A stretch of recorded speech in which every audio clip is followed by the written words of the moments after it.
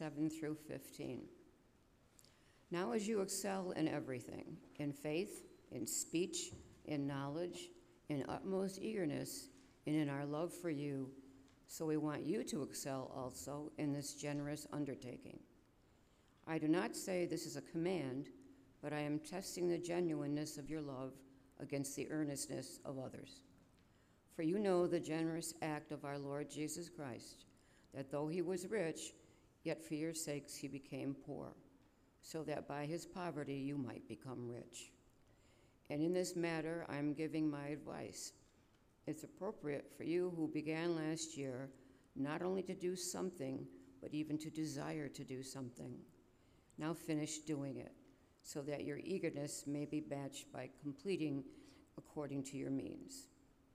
For if the eagerness is there, the gift is acceptable according to what one has, not according to what one does not have. I do not mean that there would be relief for others and pressure on you, but it is a question of a fair balance between your present abundance and their need, so that their abundance may be for your need, in order that there may be a fair balance.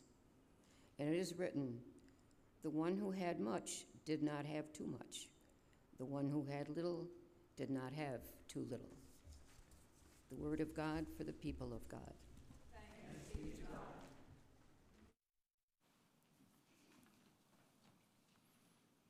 Lord, we thank you for a word that clearly helps us in our spiritual lives, in our giving. Such practical lessons, such spiritual lessons, such magnificent lessons of faith for your people. Give us ears to hear, we pray. In Jesus' name, amen. Is your pocketbook or purse converted? Is your wallet a professing disciple of Jesus Christ? There are some things we need to know to help us understand these verses. The Jews had a custom. During their feast of Purim, every poor man had to find someone poorer than himself and gave that person a gift. It was the responsibility of everyone to give. No one was excluded. Giving was lifted up in that community as a priority for everyone in that community. Giving. Something else we need to know. Paul was gathering an offering from all of the churches, think apportionments, to distribute to the poorer regions, think districts or ministries like CCC. They were taking up this offering to help the churches through some extremely difficult times. And as still happens today, this part of the world was relatively secure, but this part of the world was not. The church in Corinth was one of the wealthier regions and had promised large amounts in support of the offering. But promises was all Paul got from them. They did not give as they said they would. And who did give? The Christians in Macedonia. They had survived 3 wars. Some of you have experienced what happens during wartime. Sacrifices are made. Jobs go by the wayside. It's hard times. And these people had survived 3 wars. And on top of that, they were heavily taxed under the reign of Tiberius. And so they weren't just poor. They were the poorest of the poor. In fact, the words used earlier to describe them is amazing. Severe trial, affliction, deep poverty, destitution, and not only destitution, but rock bottom destitution. And in other words, the very people who needed the offering, the help the most, were the ones who gave sacrificially to help other churches.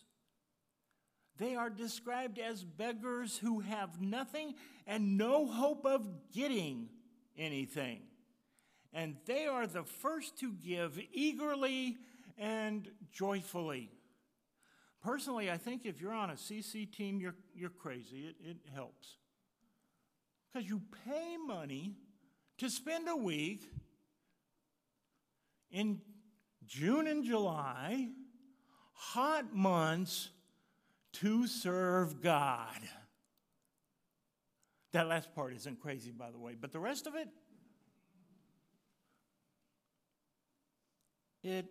and they're smiling. They are giving eagerly. They are giving joyfully, despite rock bottom destitution. In fact, verse 4 says that they begged us insistently for the privilege of sharing in the ministry of the saints. In a culture where the poor were expected to give to someone poor, well, look what happened. These poor, it turned out they were the ones giving first, so they were giving to the rich. It's one of the weirdest redistribution of wealth campaigns I've ever heard of. Let's take from the poor and give to the rich. But that's just the point. It wasn't a redistribution of wealth. It was a redistribution of generosity. The Macedonians had generous hearts, and the Corinthians had generous promises. And that's what needed to change. As we gather at the table of the Lord to share our sacred meal together, as we remember all that Jesus gave to us and gives to us, all that Jesus gave up for us, maybe we need this time to rethink our generosity to God, our excitement to give, our joy in giving. Because it's the only way to find out if your bank account is converted and your wallet is a professing disciple of Jesus Christ. Amen. I invite you to insert B, the Liturgy of Holy Communion.